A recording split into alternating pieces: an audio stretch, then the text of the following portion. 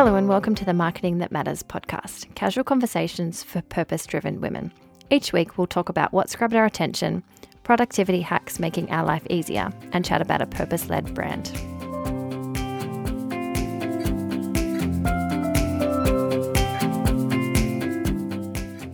This week we're talking about partnerships and how collaborating with other businesses can help deliver on your brand purpose. We talk about the 4 C's in marketing, not the 4 P's: community, content, curation, and collaboration. And how this contributes to brand value. The brand we're talking about this week is Tradie. And if you don't know their brand ambassador, keep listening and you'll find out. Welcome back to the podcast, everyone. This is episode 24. How has your week been, Alicia? It's been good. I just last night I had a bit of a debacle. It just reminded me how much I rely on my phone. I was leaving a parent-teacher interview to go to the hairdressers and I was chatting on the phone, had my maps on, and then suddenly it just went dead. And I had no idea. This was a new hairdresser, so I had no idea where the hairdresser was.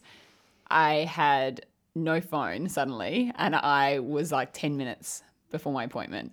So I had to call into an IGA, buy a phone charger, plug it into my laptop, which I had, wait for it to charge up, find where I had to go and get back on track. But it was just the biggest, I had 10 minutes and just managed to, stress Did you make it in myself out. time? I made it in time, kind of, but had to quickly buy a phone charger on the way. Isn't that crazy how much, like before, you would have looked it up before you left home, had a roadmap in the car. Exactly. Known at least where I was going. I had no clue where I was going. Yeah. Oh my gosh, that's so funny. I know. So that was my afternoon. How about you? Well, that's funny that you say that because this morning, I'm not someone, I don't think he was too obsessed with my phone. I don't think I am. Someone might tell me differently.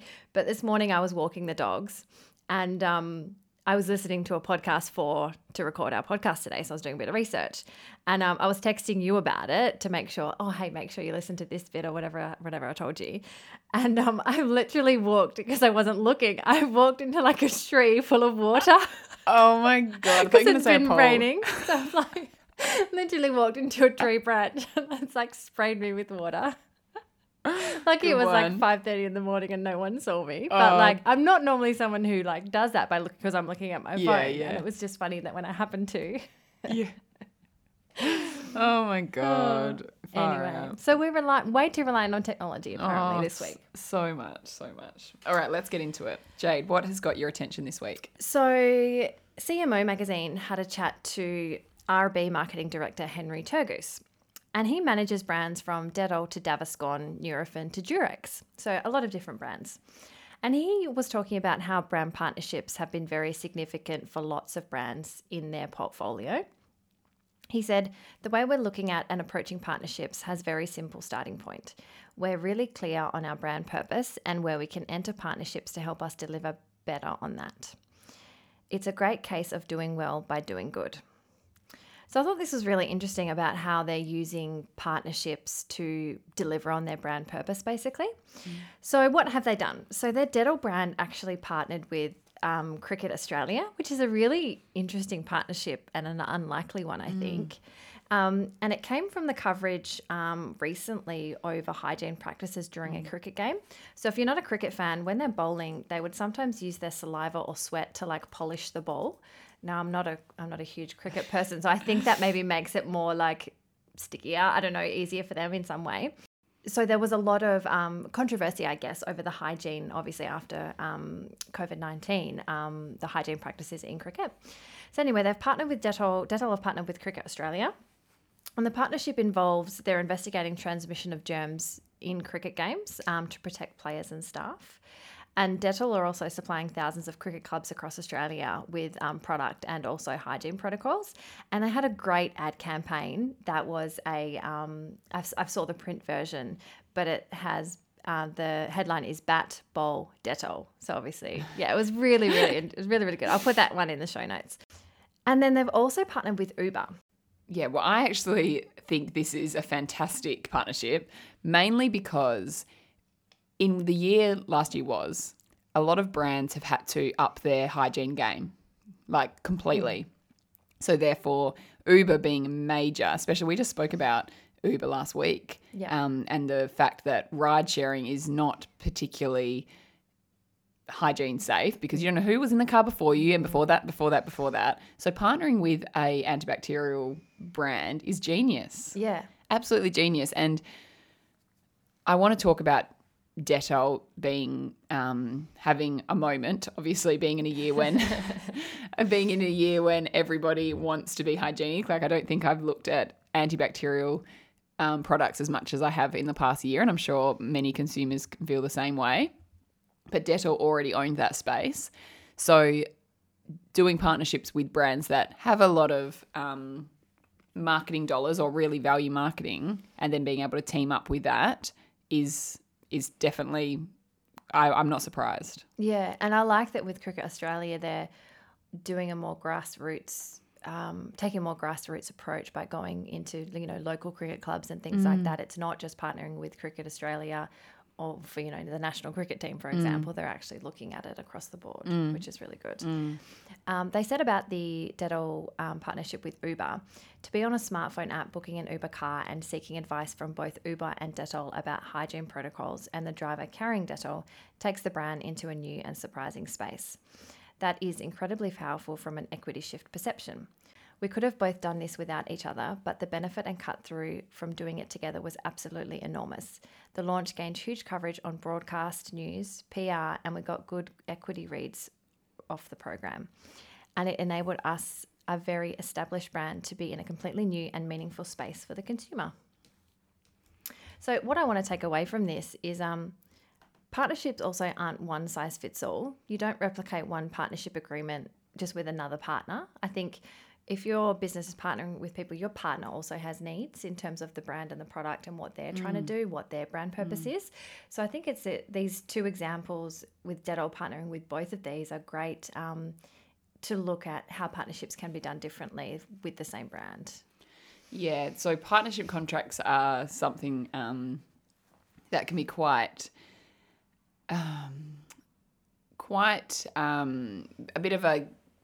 a bit of a mess sometimes because you have both marketers fighting for their objective to come out on top. Yeah.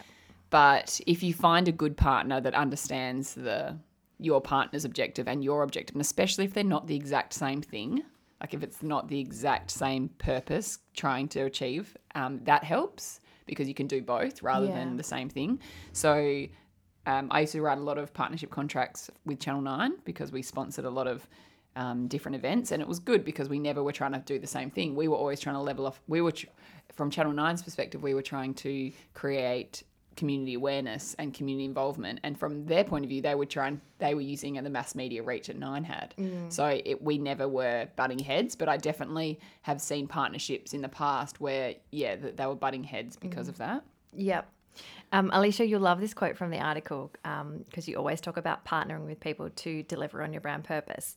They said you are much more likely to deliver on your brand purpose by doing it.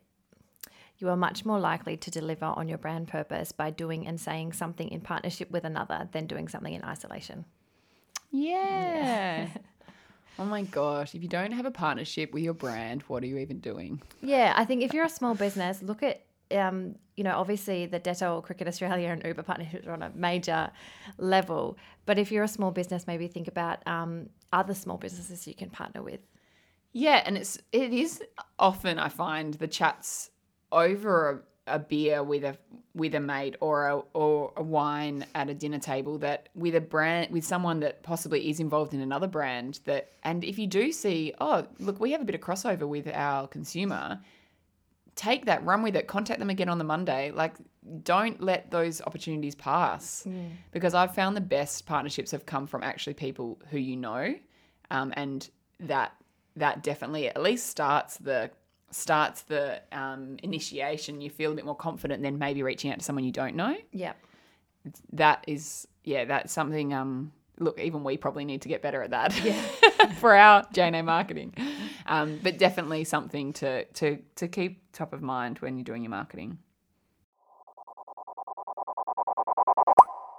Today I want to look at an article called How Brands Create Value, written by Anna Angelic, author of The Business of Aspiration. and particularly a point she raised around the 4 C's, Jade, not the 4 P's that were drilled into us in our marketing degrees. Interesting. There are the 4 C's of the modern brand: community, content, curation, and collaborations. Collaborations, which is just what we spoke about. Yep. The four C's shape how a brand creates social, cultural, environmental, and economic value. The first C that caught my attention was community. It says, a brand community went from a nice to have to a must have. It doesn't matter what category a brand is in, its mandate is to find a way to put forward its social mission and values, which are the gel for a community. For brands that are already maintaining communities, the next step is to activate it more and more often. The key here is for brands to stop thinking about the community just as a top of the funnel tactic and consider it as a long-term bottom of the funnel strategy: purchase, bonding, advocacy, loyalty. Next step is to define and focus on the most valuable customer communities and connect with them on a personal level. Do we love this, Jade, or what? Yes, I love the 4 C's. It's interesting. I love how they're relating this to value. Yeah. So, and where they say that brands can't be burnt down or technology can't become obsolete in terms of a brand. And its brands are an efficient and effective creator of sustainable wealth, which I think is really interesting because I think people can sometimes undervalue a brand. And they said the only time you can be sure of the value of the brand is just after you've sold it, which I think is such a good point. Yeah, well, I think we have touched on this before about how to value brands, and I think brands association with their community involvement is definitely now creating more value in consumers' eyes versus if they didn't. Like, I feel like back in the day, a brand's value was on how much they were on TV. Yeah. Or if they were sponsoring the footy, and that would be things that would create a value in the consumer's eyes. Like, oh, they must have money, they must be good because they're able to afford TV advertising. Like, that was how creative value. Yeah. Whereas now, consumers, especially because so many millennials aren't even watching TV, it's around what that brand is doing. Yeah. For things that are affecting the consumer's life. Yeah. And exactly what I'm talking about, that community involvement versus what they can afford in a mass media spend. Yeah, I think it's interesting. Community is just now a must. It's not even a question. If you've got a brand, you need to be building that community in some way. Like, Facebook groups are a great example of how most brands are doing it quite well. And I think we all know that content and collaboration, part of those, the other two part of those 4 C's are also here to stay. Like, content is massive, providing value, and obviously collaborating, we just talked about in the previous segment about how important that is. Let me talk about content quickly before you. They've got a good quote about content. Content, it moves the brands away from product marketing and forces them to explore, define, and capitalize on their culture and social role. There's also a welcome content shift away from polished campaign imagery. More brands will hopefully embrace this lo-fi approach and put forward scrappy, live, and real content focused on communal watching and socializing. Community-orientated content increasingly tends to do better versus the polished influencer one. Jade and I have looked at this before, as the current predominant memes and aesthetic language demonstrate. Oh, we say this all the time. All the time. Like, people laugh at us that we put up photos of us recording the podcast in the wardrobe, in the closet. But to be honest, we know how to create a polished post, but the polished posts literally don't get the engagement that ours do when we literally just point the photo at us at doing our everyday thing, because I feel like it creates that everyday realism of who J&A are, rather than a polished, marketing image on that social media platform. Yeah. Sure, there's a place for those polished ads, but social media and how people are engaging with social media is definitely embraced with that what they're calling. I think social media is always kind of, since it started, it's always kind of been used as a bit of a behind the scenes. Like Sure. people are following you on social media to find something else that they're not going to find on a bus back or a billboard or a TV ad. You know, they expect all that polished stuff from you in those places. So when they go to social media, they expect that little insight and pulling the veil and seeing a little bit behind the scenes. That's what people expect. So if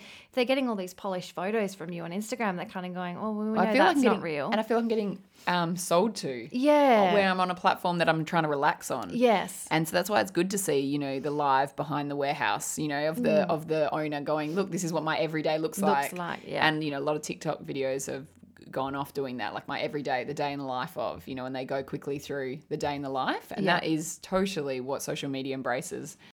Do you want me to talk about curation, which was the last C that we haven't touched on? So they say brands are embracing the role of taste curators and bringing forth their unique point of view on everything from food to film and theatre to architecture and pop culture.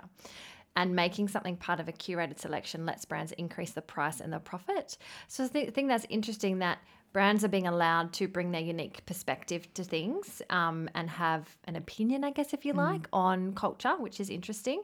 And then also brands trying to make something a curated selection, being like limited edition releases and things like that. Or, you know, I think The Iconic does this well. They'll use an influencer and the influencer picks a few products of theirs that they've curated that, you know, theme for winter or whatever it is. So I think, you know, a product's value is attached to the story you can create around it. Always. And I think this term curation, I feel like marketers that I know that have been around a long time are going to roll their eyes at us talking about these terms, because it's not a new like storytelling and curating a brand isn't new. However, there's just a lot more opportunities of how to do it. Yeah. And I think in this article, they're saying that those 4 C's are important to build your brand's value. Yeah. In terms of, you know, selling your brand in 10 years' time. Working on those 4 C's now is going to make that more valuable long term. Agree. And like talking about not just the top of the funnel, but that it can help with the bottom of the funnel as well. With the purchase, the bonding, the advocacy, and, you know, the term we like to say is where the rubber hits the road, like where the actual sale is happening, that actually does help, you know, the value and you wouldn't believe it, but it actually can convert that sale because something you did with the storytelling, with the 4 C's, exactly, the community and the content, that actually all does help in the end sale result. And I don't think that's been valued in the past. No. But it's 100% the way it's going. So yeah, for sure. Can't be ignored. So Alicia, I don't know if you know, Forbes have done the 2020 most valuable brands. Okay. So they looked at 200 global brands now this is a little bit US based. So in terms of the methodology, what they did, they've gone on averaged earnings over the past 3 years. And there's a whole lot of, you know, other financial stuff, how they've done this. I won't go into that. I won't bore you with that. But do you want to guess what the top 5 are? Sure. You want me to guess? Yep, I want you to guess. Put me on the spot. All right, in the world. Yes. Okay, so Apple, Microsoft is up there. Yes, both. Apple is number 1, so good job, and Microsoft is number 3. Okay. Is it a bank? Nope. Is it an insurance? Nope. And what is it on income? Kind of, yeah. So, do you want me to read you the whole methodology? Mm-hmm. They've gone, our first step in valuing the brands was to determine the revenue and earnings before interest and taxes for each one. We then averaged earnings before interest and taxes over the past 3 years and subtracted from earnings a charge of 8% of the brand's capital employed, figuring a generic brand should be able to earn at least 8% on this capital. Next, we allocated a percentage of these earnings to the brand based on the role brands play in each industry. Okay. So it's not going to be an airline. Nope. Obviously, 2020 was not their year. Okay, don't tell me, is it a streaming platform? No. Okay. 'Cause But that- interestingly, Netflix was let me tell you what number Netflix was, because Netflix had increased like 76% based on their brand values from last year. okay. Netflix was number 26, but yes, they were up 72%. So is it a social media platform? Is it Facebook, Snapchat, TikTok? So yes, Facebook is number 5. Yeah. And you've got 2 left. 2 left. All right. They're all technology based. Technology based. Yeah. Uber. Nope. Oh. Technology based. Not social media. Nope. It's not Canva. No. One's one you would call a shopping platform, I guess, too. Oh, Amazon. Yep. Oh my Amazon's God. number How did I not 4. get Amazon? Okay, number 2, the only one I've got to go. Yeah. It's the most obvious, too. Oh no. The most obvious. Have I said Samsung? Oh, no, but Samsung's number 8. Think online. eBay. No. Technology. Not face. Oh, you said no social media. Okay, I give up. Google. Oh my God. Google was number 2. Far out. Wow. All right. So tell me what they are again. Apple, Google, Microsoft, Amazon, and Facebook.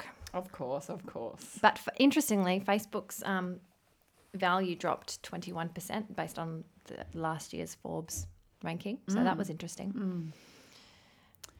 Yeah, well, there you go. I swear we used to do this every year at uni. And if Diane's listening, Hi, Diane. I swear it always was a bank in there. I think they were Australia though. This is global, with a all right. notable presence in the US. So Sure, this is a sure. bit different. But yeah, banks and insurance were Insurance always were up there always in up there. Australia if you're looking at brand value. Yeah. Yeah. Interesting, isn't it? Far out, Google.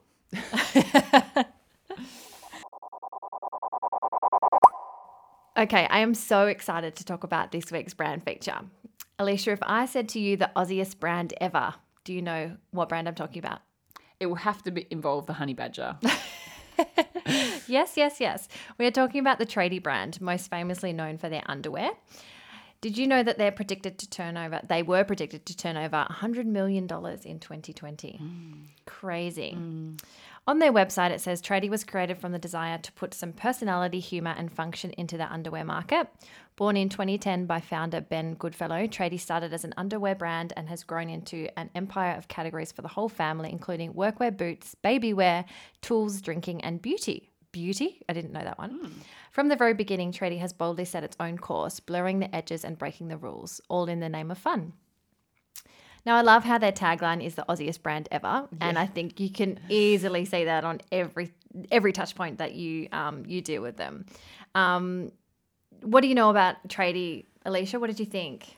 Look, I have followed this brand's evolution in the last 10 years for sure. And I probably in the early days thought, what are they doing? They're trying to go up against Bonds. Like, are you crazy? Because Bonds is just so iconic in Australia. And I just didn't think that a brand was going to try to take on Bonds like this brand has. And especially in doing it in a way that makes them more Australian than Bonds, even though I know Bonds have been brought out I know. more recently. But yeah, I found that interesting. Totally. And you know what's funny is that the owner of Tradie, or I don't know, is he the owner?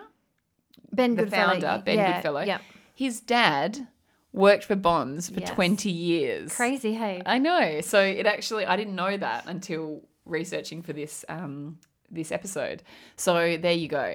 But I remember thinking, wow, you're not going to be able to do this. When I saw the first advertising for Tradie, like this, I actually firstly remember looking to see whether they were an affiliate of Bonds. Yes. Because I thought it was it might have been an arm of Bonds trying to different take brand, the yeah. tradie market, but it wasn't. And I saw that it was a completely different business.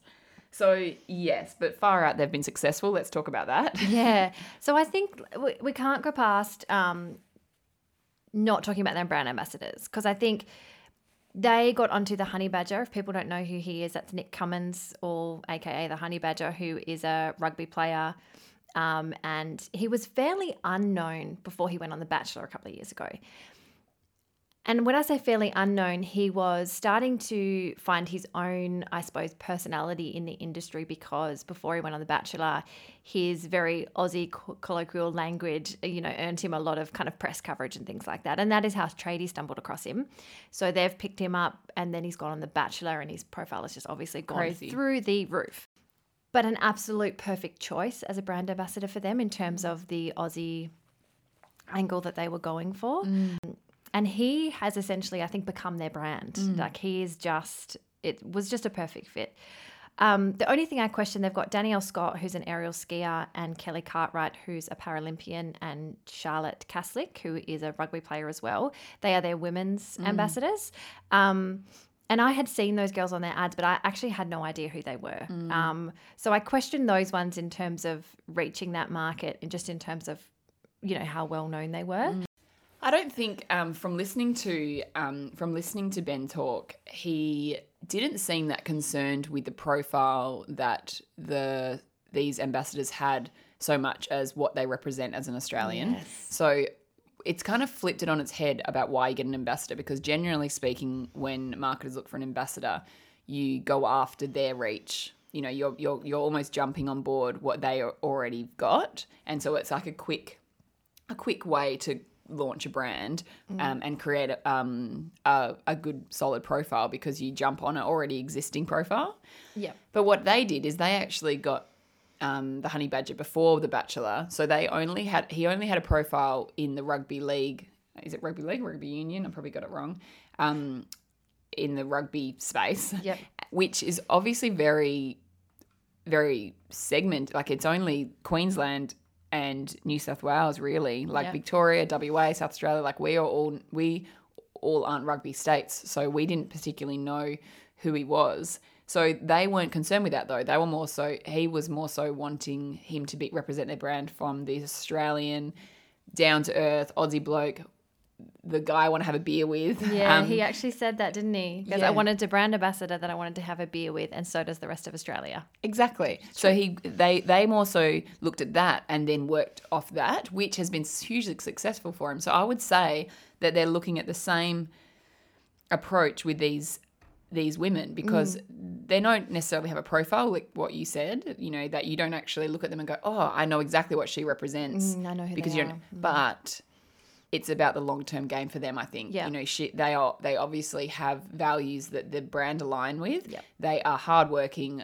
Australian sports people that have come up against challenges, surely, if, with the Paralympian things like Yeah. that have come up and succeeded beyond, expectation, I'm sure. They want to be aligned with that and will build it from there. Yeah. Rather than going for someone that possibly has a profile. Yeah.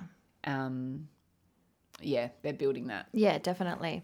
I think it's interesting that this is a brand, the tradie market is still they still have a younger market to target, but they're very heavily reliant on mainstream media. Oh my gosh, like crazy. He is probably the youngest founder I've listened to talk that is still buying sponsorship deals on television. Yeah, it's really interesting, isn't it? But he had a very interesting take on it. He said that our target market is mainstream. That's what he said. I He know. goes, mainstream consumers are our target market, so I'm going to use mainstream media to reach them at the moment. And it was refreshing to hear that he kind of rejected still that kind of spot buy across a network. Like he won't just buy a couple of spots here in a program, a couple of spots here in a program. He said if he's going to invest in TV, he's going to invest in one show over the 12-week period. So, the million people that see that show We'll see it for 12 weeks, Yeah, 3 we'll know spots an them. episode. Yes, Exactly. and we'll know them. And I think that's a really good way to look at buying mainstream media now that you no longer buy, a spot buy across the network. And the networks would hate Spots to hear and you dots say that, across the Jade. week. I'm sorry. But yeah, I think But you that just it's don't not anymore. but it's not No. possible for the networks to sustain that No. because they need to sell all the spots. Yeah. He's a big believer in mass media. He actually launched for the first year off bus backs. So the first year with Tradie, they went out with a bus back campaign, and he positioned a lot of the bus backs around the more of a B2B strategy around the Big W buyers. Headquarters. Yes. So clever. So clever. Look, I remember we actually have done this before, and I think most marketers, advertisers have got a story where they've bought media around the decision makers' route on the way to work, or billboard outside the CEO's office or a house. Like, this is definitely a tactic by media buyers and things. If especially if they're struggling to get marketing dollars, sometimes it's just that one decision maker that's possibly holding the budget and a bit too scared to spend.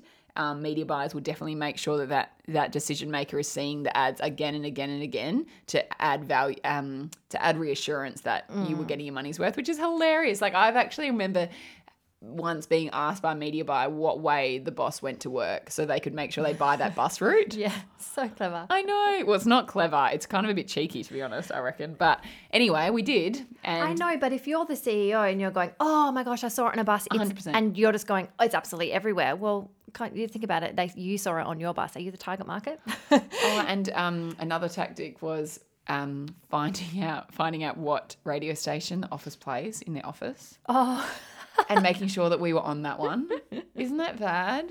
But it's because the business, they listen to that station, not necessarily their consumer. Yeah. But that business then feels reassured that their advertising dollars are being spent. Yeah. I think it's interesting. Like, so he used his advertising dollars in the first year to target, obviously, the retailer, the decision maker versus the consumer. And I think it's really interesting that you need to know what your objective is with what you're spending. You know, he knew that, getting a few extra people into Big W to buy the tradie undies wasn't going to move the needle, but he knew that getting in front of the retailers and them having the reassurance that he was spending on marketing to get people in there was going to be more of a benefiting factor. So yeah, and to be honest, this is actually changing changing our view a little bit on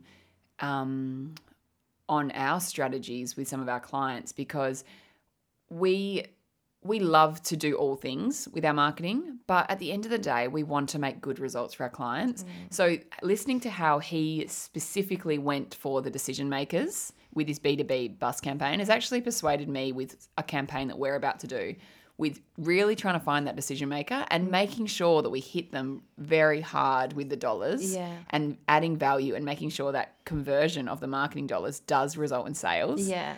And it's real motivating. Like, we're going to put the link to this interview in the show notes. I would highly recommend listening to it because Ben Goodfellow loves marketing, and I actually feel really inspired by him. Like, he's a fantastic listen.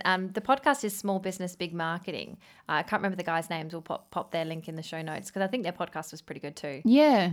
I just want to touch on, they had Tradie is the first one I've seen. There's probably more out there, but they have a subscription for your undies. Get a fresh pair of Tradie undies delivered from just $15 every month. That is the best. So good. Do you know how good that would be for me? Like, I really need a pair of undies delivered to me every month. I'm thinking my husband does. Yeah. Yeah. No, that is awesome. Yeah. Such a good idea. So totally. First subscription service I've seen in that regard. I'm sure there's others, but that was really prominent on their website too. So it's obviously something they're pushing quite well. And I think it's a great initiative. Totally. They're doing amazing things. So definitely check them out. And keep an eye on this brand.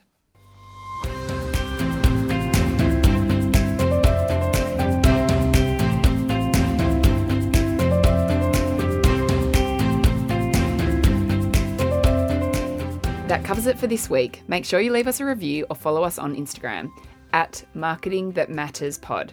We love a chat. Thanks for listening to the Marketing That Matters podcast.